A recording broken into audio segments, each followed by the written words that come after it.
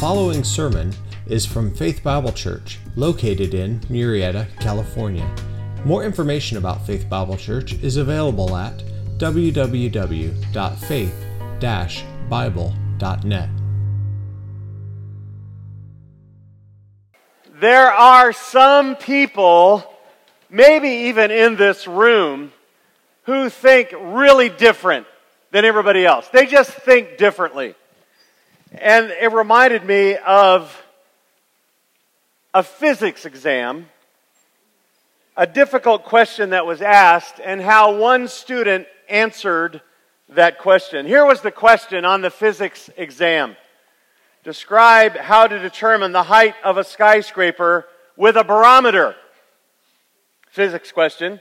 One student answered this way: you tie a long piece of string to the neck of the barometer, you lower the barometer from the roof of the skyscraper to the ground, the length of the string plus the length of the barometer equal the height of the building. There you go. Well, this really original answer so incensed and angered the examiner that he immediately failed the student.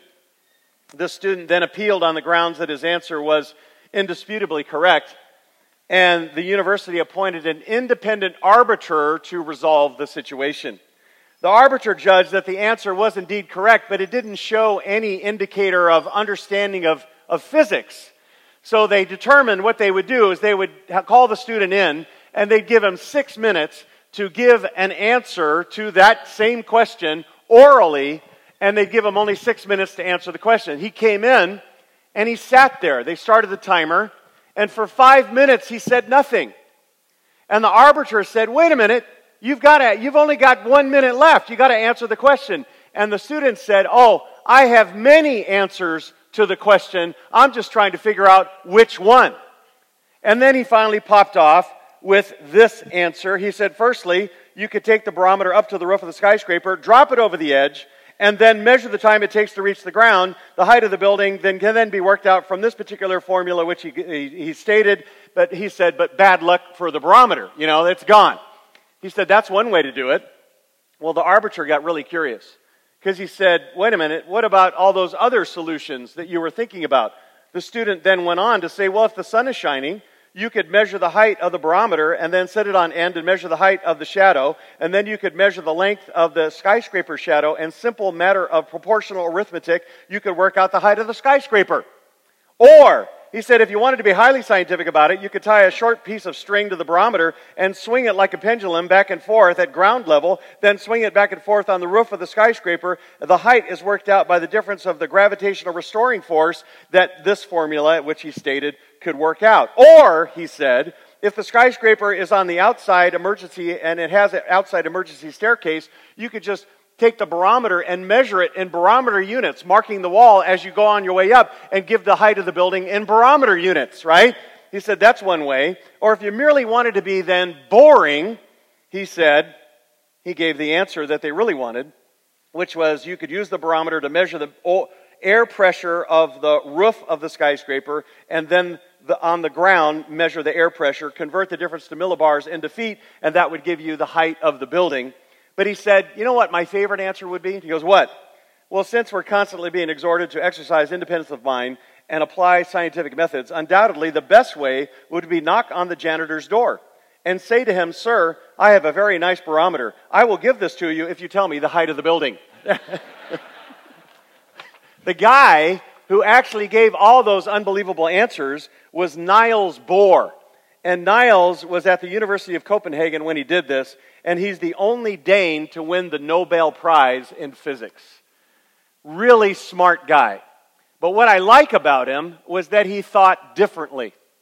He thought differently. In fact, out of the box different. And this morning, why that applies to you today is you and I need to think differently about what it means to be spiritual. What it means to be spiritual. Open your Bibles to Galatians chapter 6 if you're not there already and you have your outline, and follow along with us. As we're working our way verse by verse through this book, we're just wanting to let the Bible speak for itself here at our church and to draw out what he meant. And he has a phrase in Galatians 6:1, and it says this: you who are what? Spiritual. It's obviously referring to those who are walking in the Spirit, those who are filled with the Spirit, dependent upon the Spirit, etc. But what is shocking in this context is he defines spirituality. He tells you when you are spiritual, this is the way that you will behave. And it's radically different than what the world thinks, and it's radically different than a lot of Christians think. To be spiritual. Now, God is very clear here. Spirituality is not defined by you. It is defined by God and His Word. Amen? It's not looking within yourself. It's not finding some sort of experience or lighting candles or sitting in a dark room cross-legged with candles burning, etc. It's not your own ideas about Christianity or your ideas about who God is. It's not even something we produce, spirituality. Spirituality is when someone has been transformed by Christ, by faith in the work of Christ and His resurrection and death on your behalf, and understand that when you're born again, you obey the Word by depending on the Spirit of God, and as you are, then He manifests Himself through you, and that is spirituality. That is spirituality. Interesting enough, it is not a private thing, it is a public thing.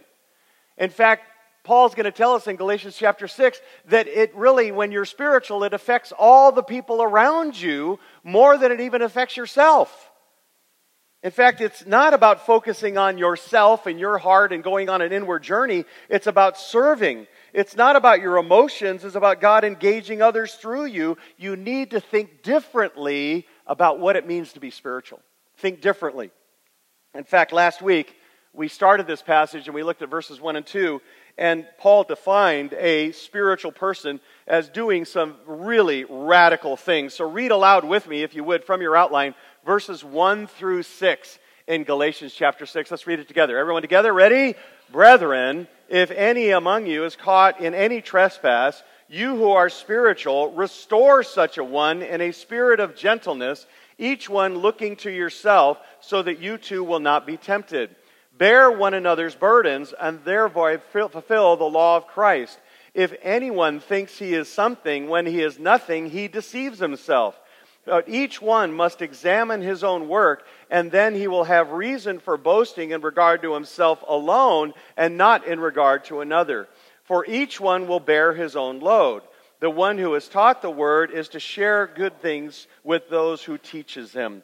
The main indicators of a spiritual church or a spiritual Christian are 6 things that come out of each verse in this particular passage. It's pretty easy to outline. When you cooperate with the Spirit of God and God indwelling you, this is how you will behave. Now, understand, if you've been with us in the study of Galatians, he's already established that salvation is something that God does to you. Amen? That you don't work for your salvation, that God did the work on your behalf, and you're just entrusting yourself to that. When God then covers you with His righteousness, He also changes you internally, called being born again. He gives you a new heart that wants to do all the things that are listed here in Galatians 6. Listen, the issue today is not, I got to do this, I got to do this, I got to do this. It should be that in your heart of hearts, I want to be this person. And if that want to is not there, that's a very clear indicator that you might not be His child. Even if you fail to do it, the want to should be there. Because the transformed heart wants to obey the Word of God. Amen? It does. So here in verses 1 and 2 that we looked at last week, it's all plural. So he's talking to the church family. And now in verses 3 through 6, it's mainly singular. So now he's talking about you who are spiritual, you who are the Spirit-filled ones, you who are in Christ. This is what you will be like. So let's review a little bit. Last week, verse 1, he basically says a spiritual church will pick others up. You'll pick others up. Look what he says in verse 1. He says, Brethren, if any of you is caught in any trespass, you who are spiritual, restore such a one in a spirit of gentleness, each one looking to yourself, so that you too will not be tempted. A truly spiritual Christian is one who is currently walking in the Spirit. You see a brother and sister who is trapped in ongoing sin, graciously, kindly, brokenly, carefully, you seek to restore that caught believer to their walk with God. You try to help them deal with their sin. Like a doctor who sets a bone He carefully does that so that it's restored. Like a hiker who gets his foot caught in a crevice, you come and you help them get their foot unstuck so they can continue on their journey towards heaven with Jesus Christ, right? And being like Christ. Spiritual believers don't shoot their wounded when they're stuck in sin. They provide care. The word restore means mend the net. It means to repair the bone, to settle the dispute, so that those who are caught in sin might be freed from it. They pick them up graciously. So what we're saying is if you're born again, you'll have a heart that wants to help others stuck in sin. That's part of what it means to be a believer. And you'll grow in that and mature in that if you're truly a spiritual or spirit-filled person. Secondly, a genuine spiritual church, last week we looked at, holds others up. Holds others up. Now this takes a little more effort on your part. Look at verse 2. To bear one another's what? Burdens. And thus fulfill the law of Christ. Christians have burdens in this context. No question. He's talking about burdens with sin. Battles with sin, right? But he's also, you could add sorrow, doubt, failure, loneliness, health drains, etc. And often, when the Lord sometimes gives us a burden, we are incapable of bearing that burden on our own. And so therefore, he wants us to come alongside our brothers and sisters in Christ, and like spiritual bellhops, we carry their burden bags until they can carry them themselves, until they're basically ready to continue in their walk with Christ. And so when those burdens overwhelm us, that should be within the context of the body of Christ. When you're spiritual, you don't just say, oh, tough luck, Charlie. You come alongside and you carry their burden. Thus we fulfill the law of Christ, which is to love one another. That's what it means, to love each other. And that was all last week. So now, as he turns the focus to you, and you, and you, and you right there that I can't see in the light, right? Yeah, you too. He's saying in verses 3 through 6, this is how you become a spiritual Christian. So how do you truly become spiritual? Well, these verses will change the way that you understand spirituality, measure maturity, even grow godly. A spiritual friend, verse 3, considers others as more important than themselves. Considers others as more important than him or herself. Verse 3 is one of my life verses. It is this: for if anyone thinks he is, what? Something, when he is nothing, he deceives himself. If you think you're something, you are a self-liar. You're lying to yourself. If you think you're some sort of big number, God's going to remind you you're just a big fat zero. Okay? That's what he's telling you. Now, this is definitely contrary to our society and the whole self-image thing. But don't forget, you are a vessel that Christ lives in and works through. The Bible continues to affirm this everywhere. 2 Corinthians chapter 4, verse 7 says, but we have this treasure in earthen what? Vessels, so that the surpassing greatness of the power will be of God and not ourselves. When he says vessels there, he's talking about clay pots, the bottom rung of pottery. The ones that are easily broken, easily used, they're used for common everyday things in the first century. Paul reminds us all of us are just normal, everyday, not really cool-looking clay pots. Anybody in agreement with that? But if a Christian, you have Christ, the creator of the universe, the Lord of glory, the one who saved us, deserving all glory and praise, living in you and living through you. Therefore, you are nothing and Christ is everything. Write that down. As you deal with others, you remember who you are and treasure Christ in you and treasure Christ, watch this, in others. In others. Each of us need to be reminded who we are. When you get all worked up about how others are treating you badly, when you get concerned about someone not noticing you, when you get burdened about not getting credit for something that you did, when you have to win the argument with your spouse, they must be wrong and I must be right, then you've forgotten that you're nothing and Christ is everything. At that point, listen, get a full bucket of water and put your hand all the way into it and then draw your hand out and notice the difference that your hand made in the water. Did you notice? The answer is what? Nothing. Remember how temporary you are. It's really good to be reminded. Our society has removed death from us. We're often reminded of death. And interesting, a month after you die, it will be your family who remembers you. Maybe a few friends will slip you a memory thought. Each year, that memory will diminish. Each generation will come and go. And in 2 to 3 generations, no one will remember you at all. Except God himself. God promises to never forget what you've done in his name. In fact, he says, Hebrews chapter 6, verse 10. Take a look at it. For God is not unjust so as to forget your work and the love which you have shown towards his name. Watch, this is all expressed in ministry. And having ministered and still ministering to the saints. The Lord will remember, but no one else will. We've forgotten only one life soon past. Only what's done for Christ will last. Remember what's eternal. God's word is eternal and people are eternal.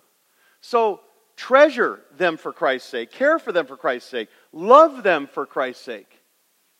See, what's happening in the Galatian churches is this. That, remember the salvation issue, right?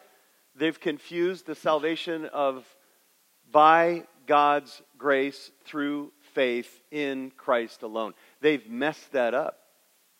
And so there are those who are clinging to salvation by grace through faith in Christ alone. Others are beginning to drift as believers even into keeping the law, into festival attending and circumcision as a way to earn favor with God. And then a few dogmatists were actually teaching that Christians had to be Jews in practice first before they could be saved.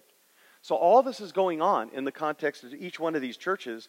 And while the sound doctrine of righteousness comes only by faith, righteousness only comes by righteousness, meaning we're right with God, we're perfect before God, we can stand in his presence. That comes only by faith in Christ, where he covers us with his righteousness and our sin falls on him. That only must be upheld. That is something that we treasure. But at the same time, Paul did not want the church to tear itself apart, nor for those who hold sound doctrine to think, verse 3, that you're something when you're actually what? Nothing. You deceive yourself. Do you know what destroys considering others as more important than yourself? You know what destroys it? Thinking about yourself all the time. How much of your life, and by necessarily, we got to get up, we got to brush our teeth, we got to wash our face, we got to shave, we got to do whatever we got to do. We're thinking about those things, but how much of your free space is actually consumed with you? Thinking about you, what you want, doing what you like, satisfying yourself, and where other people would look at you and go, it's all about you.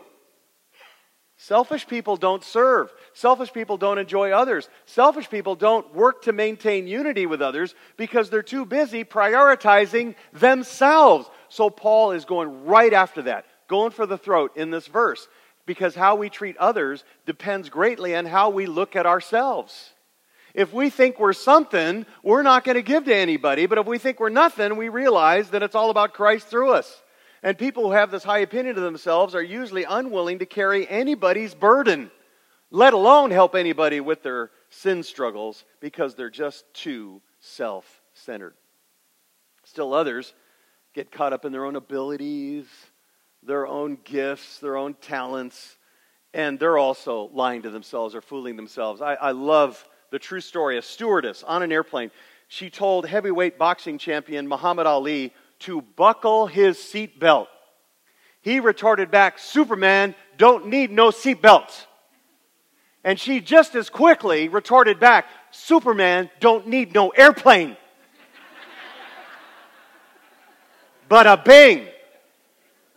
Paul was not exaggerating when he says you're nothing. It's a theological description here because we really are nothing. John Calvin said it this way, we have nothing of our own to boast about, but are destitute of every good thing. If we are anything at all, are you ready? It's because God created you and the Lord redeemed you. And guess what? You read the book of Revelation, you get a clue about what we're going to be praising God for all eternity. Are you ready? two things. God created you and God redeemed you. That's what we praise him for, what he has accomplished. Think differently. Those who are spiritual are not in a self-consumed journey out into the wilderness lighting candles and humming. No, those who are spiritual are those in the Spirit, consider themselves nothing and Christ everything, and therefore they consider others as more important than themselves, and they want to serve others and give to others with all their heart. Again, please don't lose sight. This is all based on what God has already done. This is not what you work up in yourself. When you are redeemed, he gives you, Romans 6:17, a heart that wants these truths lived out. And that's the foundation. We don't want to look at this out of the context of Galatians.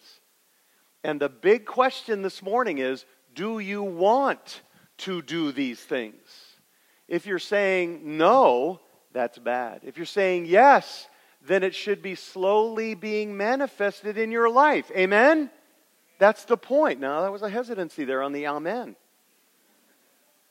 It should be manifested. It can't be something that you keep talking about. It can't be something that you know about. It can't be something that I know other people who live this way. It's you. Every single person in this room should want to live these truths out. That's the point. Verse 4. Look at it.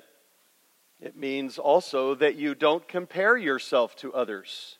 You don't compare yourself to others. Verse 4, but each one must examine his own work, and then he will have reason for boasting in regard to himself alone, and not in regard to somebody else. Basically, look at the second half of verse 4 first.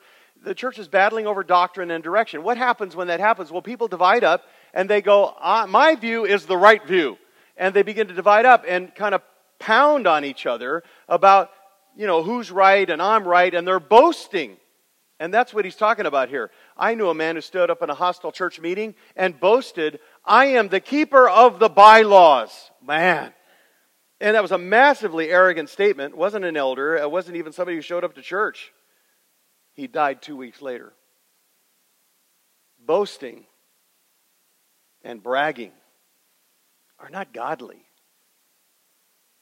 And instead, we should be simply embracing the normal understanding of the Bible that's revealed in apostolic truth, which came from Paul in this letter, and cling to Christ and not our opinions. Your trust, your boast is in Christ, not in you, nor in others. Your ministry, your boast, is basically standing or falling on the basis, are you ready? Your ministry counts for God's kingdom when it is for God's glory and empowered by God himself. That's it. Those two things have to be present. That is done for his glory, and it is done in the power of Christ. Anything you do, whether it's set up takedown, whether it's your teaching, whether it's your discipling, it's in the strength of the Spirit and for the glory of God. Whether you're helping someone who's caught in sin or bearing their burdens, verses 1 and 2, it can't be evaluated by anything other, and including the approval of others, but just by looking at your own heart before the Lord. Is it done for his glory, and is it done in the power of the Spirit? You have to say, I want that, for that to count for his glory. That's why your boasting is really something that is negative. When you start comparing yourself to other people, you need to realize that if you think you're better than them, you're sinning. You're proud. You're self-centered. If you think you're worse than them, you're self-centered, proud, and sinning too. Comparison is really bad in the sense of you only want to basically recognize that God made you unique. He gave you a certain kind of giftedness, a unique combination of giftedness by the Holy Spirit at salvation, unique heart for God, unique abilities, unique talents, unique personality, unique experiences. Each of you is what? Unique. Comparing yourself with others is only motivated by pride. Who's better, who's worse? So Paul says in verse 4, but each one must examine his own what? Work. Is it done in the power of the Spirit? Is it done for the glory of God? When you desire to evaluate your life, though, don't compare yourself to others, but do compare yourself to Christ, and do you compare yourself to his Word. To think biblically about your walk with God, compare your spiritual life to what it could have been and what it should have been. Romans chapter 12, verse 3 says, "For through the grace given to me," again, it's all based on what God did, "I say to everyone among you not to think more highly of himself than he ought to think, but to think so as to have sound judgment, as God has allotted to each a measure of faith." Each given a measure to exercise their giftedness. It's important to test yourselves before the Lord. It's important to examine your heart and sharpen your gifts and deal with your sin bents, but that should be done with close friends and family and not too often, otherwise you're going to grow ingrown eyeballs. I've known Christians, they're constantly examining themselves, which means all they are is thinking about themselves. The spiritual person thinks differently. They examine their own heart, they look at Christ's character and example, and they avoid comparing themselves, and they serve others. They try to free themselves of themselves. A true spiritual friend, verse 5, is also responsible for his own walk and ministry. His own walk and ministry. Verse 5 commands us, "For each one will bear his own" what? You know what he's saying there? This is a military description. You're part of an army, and you are working together, but you're a soldier. So verse 1, you're restoring those who go astray. Verse 2, you're bearing the burdens of your fellow soldiers. Verse 3, you treat those soldiers as more important than yourself. And verse 4, you're not comparing yourself to the other soldiers because you have a specific job to do. And you can't be leaning so hard on others that you refuse to carry your own load. Verse 5, every soldier has a pack to carry, right? It's filled with supplies, food, his weapon, his kit, his gear, his equipment for his unique role. And Paul says, verse 5, what? Carry your own pack, soldier. Carry your own pack. Just you, I have given a specific job to do, and when you do it, we're more prone to win as an army, especially when we don't have to carry your load. Are you getting it? You want to carry your own load so nobody else does. Now, I told you that I used to backpack all the time, and then I got married and married a lovely woman who hates dirt, so that went out the window. So, understand.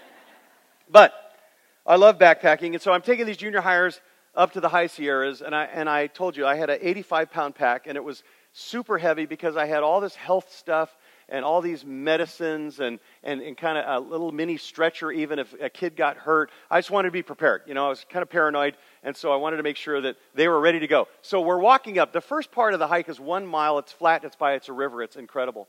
Then the middle of the hike, no joke, is 5 miles of the most gruesome switchbacks that are just that known to man. You go almost 3,500 feet. It's incredible how high you get.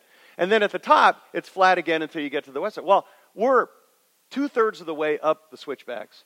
And the last kid who's lagging behind, because I'm like a mother duck, you know, everybody's moving along. Want to make sure I don't lose anybody falling off or getting eaten by a bear or whatever. And so this kid, he looks up at me and goes, "I can't go on. I quit." I go, we can't quit. Everybody's already up there. We got to go. He goes, "I can't do it." I go, "You got to do it." "I can't do it. I'll cry." And he starts to cry. So I'm like, okay.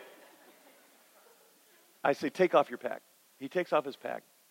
He goes, "Oh, I can do it. I can walk." Great. So I grab his 35-pound pack with my 80-pound pack, and I walk the rest of the 2 miles up the switchbacks, and my hand has never forgiven me. It was unbelievably hard. Once we got in the flat terrain, I put the pack back on. No problem. Okay, that's nice. All right. This is why we bear our own load. Because when you do, you affect the performance of your fellow soldiers. And in effect, you malign and hinder the entire army. Every man, every woman has their particular responsibilities to your Savior, correct?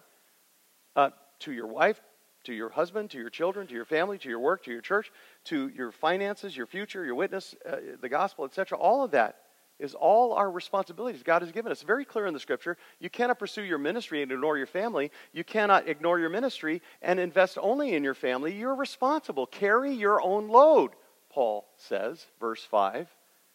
Now look at what he says in verse 5. The burden in verse 5 is different than if you look at verse 2, the burden that's articulated there. They're not contradictory, they're actually complementary, and they're different context and usage here, these two verses balance mutual accountability with personal responsibility. Verse 2, that burden is a heavy load that needs to be shared by others. It's like putting a giant weight on a cargo ship. It's like we, the church, are now sharing your load together. That's what he's talking about. Verse 5, though, he's talking about the soldier's backpack. Your burden that you carry, a lighter weight, each individual is given, can carry. There's a weight that each of us must carry, and that weight is our own personal responsibility before God. Now, what you might ask is that? God's given you a unique set of giftedness that only you can put Christ on display in a particular way, a certain kind of personality, a certain stewardship of time and finances and people that you interrelate with, certain kind of circumstances that God has raised you with, kind of personality, etc. All that is your situation in life. You will not have to answer for what someone else does. You have to answer for the way that God made you. Are you getting this? Wear your own load means live the way I made you and fill out the responsibilities you have in the way that I made you. You were made to carry the responsibilities that I gave you. Does everybody know what a sexton is? A sexton is back, 1600s or so, was the church janitor. He's the guy that cleaned the church. He's the guy that dug the graves. He's the guy that rang the bell, right? And so now you'll understand what Martin Luther meant when he said this, quote, "A faithful sexton, a janitor, is no less pleasing to God with his gift than a preacher of the word, for he serves God in the same faith and spirit." Are you getting this? You are responsible to do what you are supposed to do.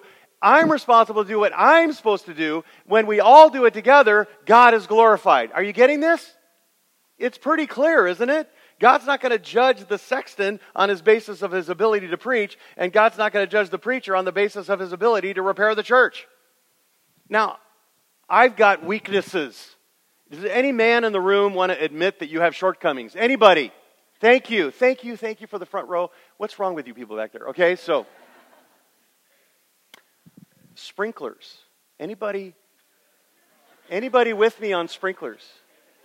Sprinklers, I've said this audibly for years, are the bane of my existence. They're glorious when they work. When they don't and they blow up, I turn into a dribbling fool. I don't know what to do.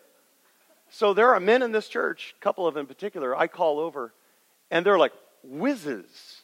They just, and all of a sudden it's like, runs better than ever. You're like, man, how did you do that? And I'm watching them. I can't figure it out. And they look up and they all three of them said this, "Chris, you preach. We fix sprinklers." Okay? Now, God's going to judge us on the basis of our gifts and our ability to do what we are called to do. And God says, whatever you do, do it well. Do it well, like a slave. Do it well. Whatever you do, whatever you don't do, understand God's going to hold you accountable to what you've done, what you haven't done. And he says to the slave in Colossians 3:23, whatever you do, do your work heartily as for the Lord and not yourself, not for others. The sweetest blessing of living under the sovereignty of God, who causes all things to work together for good, who does as he pleases, who works all things after the counsel of his will, is this. Are you ready? There's always enough time each day to accomplish God's will. And there's always enough energy each day to accomplish his will for that day. There are people who never serve, never give, never involve themselves in any way because they're afraid when God says, I'll take care of that. I'll take care of it. Oh, it's not always going to be easy, but I'll give you the time. I'll give you the energy. It will be what I determined it to be in the way that you serve. Think differently about spirituality, friends. This is all about our corporate relationship. It's not about humming and meditating and having a moment. It's about being responsible to live according to your biblical responsibilities. Verse 6. Verse 6. The spiritual friend will support his church and its teachers. Look what he says in verse 6. The one who is taught the word is to share all good things with the one who teaches him. Now this almost seems out of place. I kept wondering, why is this here? until you realize that for elders to lead the church battling with doctrinal strife, which the Galatian churches were, for men to be freed up enough to feed the flock and train leaders to shepherd God's people, they've got to be supported to pull that off. Otherwise, the church is going to collapse. In order to maintain unity, there needs to be a crew who together care for the flock, shepherd the flock, not merely their small portion, entirely and especially in the midst of spiritual attack, which is happening in Galatia. So what do? Look at verse 6. The one who is taught the word is to share all good things with the one who teaches him. This is the spiritual man, this is the spiritual woman who are giving and supporting and encouraging the shepherds of their church, especially those who teach the word. This is exactly what the Bible teaches. Take a look at those verses that are listed in your outline. At 1 Timothy 5:17, the elders who rule well, there's one category, are to be considered worthy of double honor, especially those who work hard at preaching and teaching. There's the other category. For the Scripture says, you shall not muzzle the ox while he is threshing, and the laborer is worthy of his what? Wages. Look at 1 Corinthians 9:14. But also the Lord directed those who proclaim the gospel to get their living from the gospel. And 1 Corinthians 16:10, on the first day of every week, each one, every single one of you is to put aside and save as he may prosper, so that no collections be made when I come. The spiritual man and the spiritual woman are not those who have filled out every merit badge on their Awana vest. The spiritual man or spiritual woman are not those who, when they say the word, do not pronounce the word God with a certain kind of God inflection.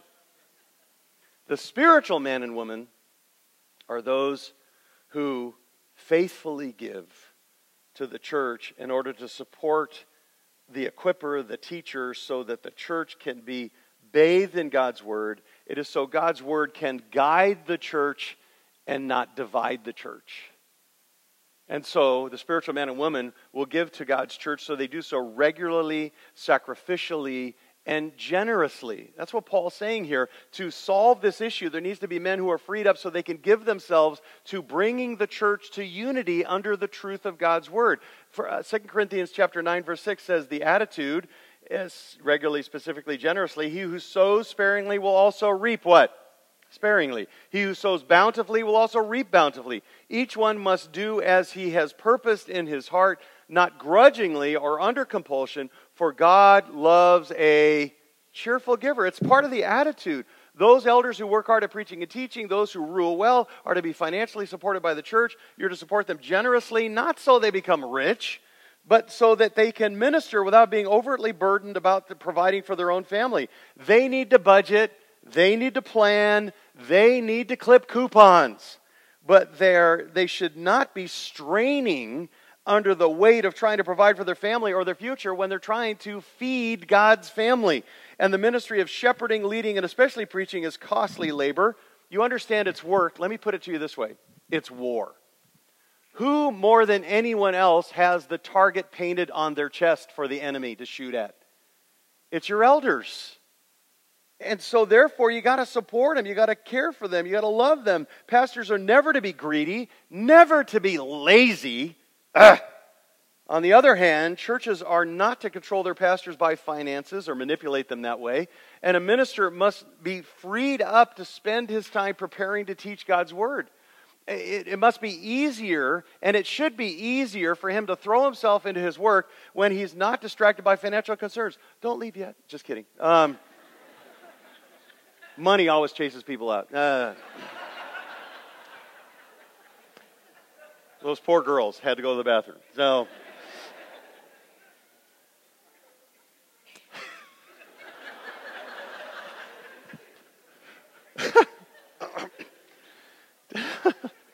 to be spiritual, you're to support some of your pastors and teachers. Look, Martin Luther, what did he say? It's impossible that one man should be devoted to household duties, that's work day in, day out, the regular 8 to 5 kind of thing, day and night for his support, and then at the same time pay attention to the study of the sacred scripture as the teaching ministry requires. Spiritual Christians use their money as if it belonged to God, because it does. And they use it according to heavenly priorities and not this world's. They invest it into eternity, supporting the Word of God being accurately taught and the gospel being unashamedly proclaimed by God's grace alone, through faith alone, in Christ alone, so that God's Word here and around the world can be accomplished for His glory. Jesus was super pointed. And when He talked about these things, He talked more about money than anybody. And He said in Matthew chapter 6, verse 21, "For where your treasure is, there your" what? Okay, one more time. This is not about you earning points with God. This is about a heart that's been transformed that says, I want to give to His purposes. I believe that this is all about Him accomplishing His purposes on the planet. It's not about you trying to give more so now God likes you more. No, it's not that at all. It's all about, what do you want? Do you want to serve and engage and help others with sin and bear their burdens and care for them financially? What do you want? What's in your heart? Because Jesus said, look, the heart will indicate where your treasure really is, what you really value, who you really are. And that's what this passage is all about. It's about when you're indwelt with the Spirit of God, He's going to want you to do these things, and you're going to want to do these things. Think differently about spirituality. It's not manifested by a guy or a gal sitting in a closed room or out in the wilderness somewhere with legs crossed going hum, hum, hum. That's not spiritual. It's how you deal with each other. That's the godly man. That's the godly woman. That's the godly student. Caring for others, giving to others. So take this home, would you? Letter A. Are you truly a spiritual person? And I want you to give yourself a score, okay? This is just absolutely wicked for me to ask this, but give yourself a score. 1 is you're not spiritual at all. 10 is you're super spiritual. So give yourself a score, a number. Spiritual people will restore one another from sin. They'll bear one another's burdens. They'll consider others as more important than themselves. They are, spiritual people, responsible for their own lives. They don't lean so heavy on others. They do not think too highly of themselves, and they generously share financially with God and His purposes through their local church. Where are you at? Give yourself a number. You say, I put number 4. That's spiritual.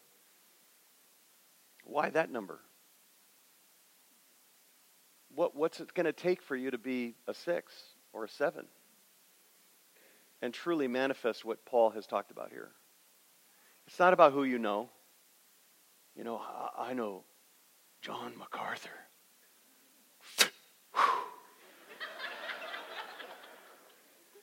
Who cares?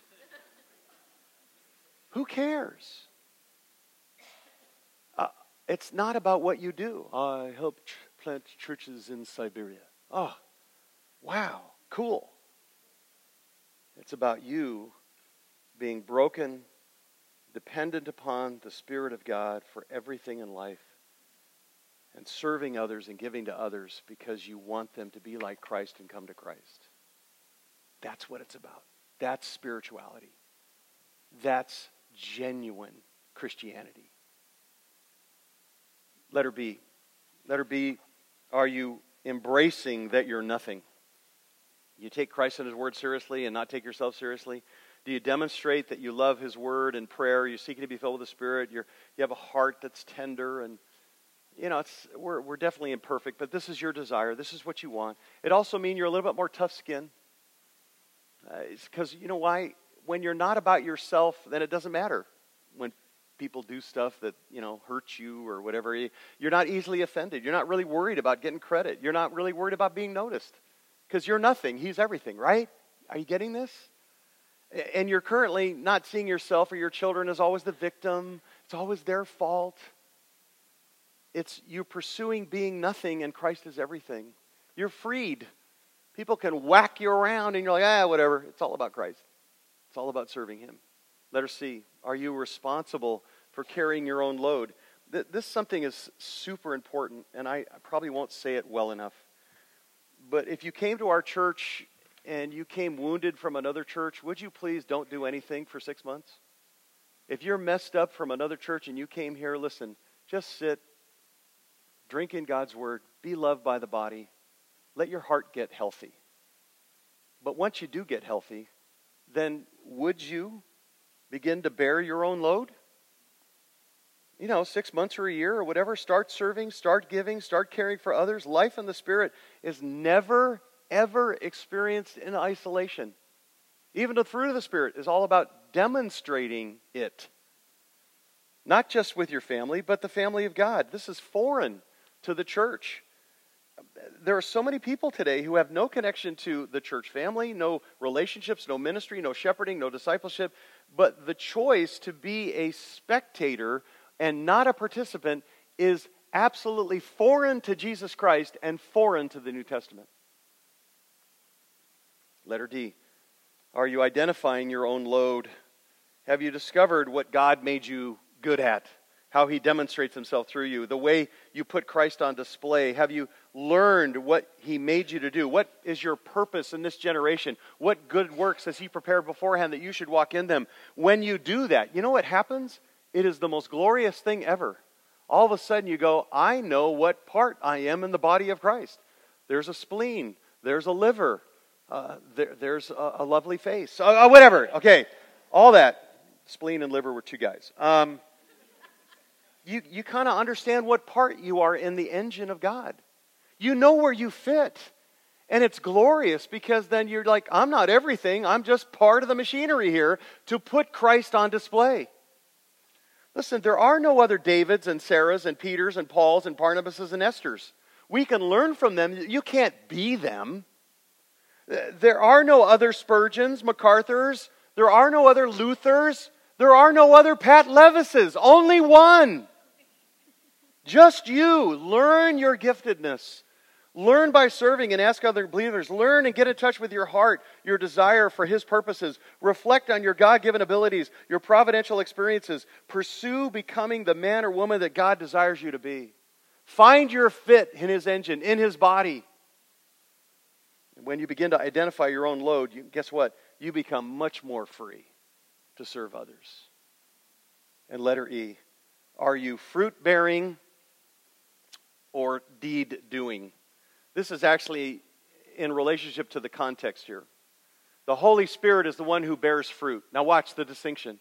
He does that through you. Love, peace, patience, kindness. He does that through you. He only can do that through you. There are other people who can do deeds. Well, guess what? The deeds of the flesh are deeds. You can imitate them externally. But the question is there love? Is there joy? Is there peace in your service? Is Christ manifested? Listen, He didn't die for your sin just to cover you with His righteousness and make you ready for heaven.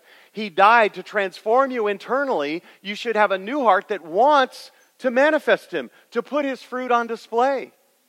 And only He can do that. He came that you would have all you need for life and godliness. Is that true? Or are you still striving to try to earn His favor? Listen, if you're in Christ, you have already earned His favor. He did it. He said, here's my favor for you. It's done. Past, present, future. You are in. Then just manifest Him. My prayer, I think Paul's prayer for the Galatians is don't get all caught up in all this. Don't get distracted by this. Realize you will, as a believer, want to serve people, help them with their sin. You'll want to bear their burden. You'll want to forget yourself and focus on Him. You won't want to compare yourself to anybody because you're so unique. You'll definitely want to carry your own responsibilities, but you'll want to give to His purposes.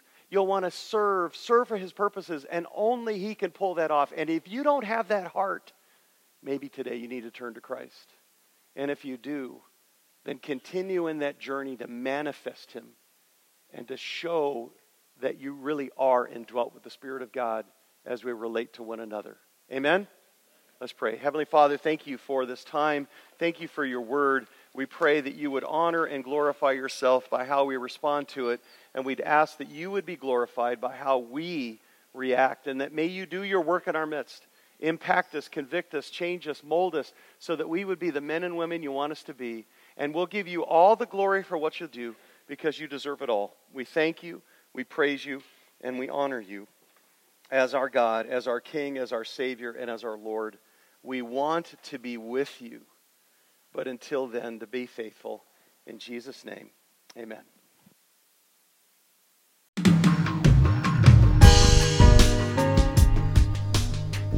Thanks for listening today.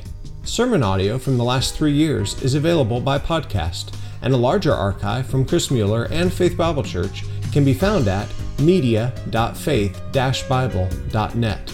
And if you would, please leave us a review on iTunes. It helps a lot. Thanks, and have a great day.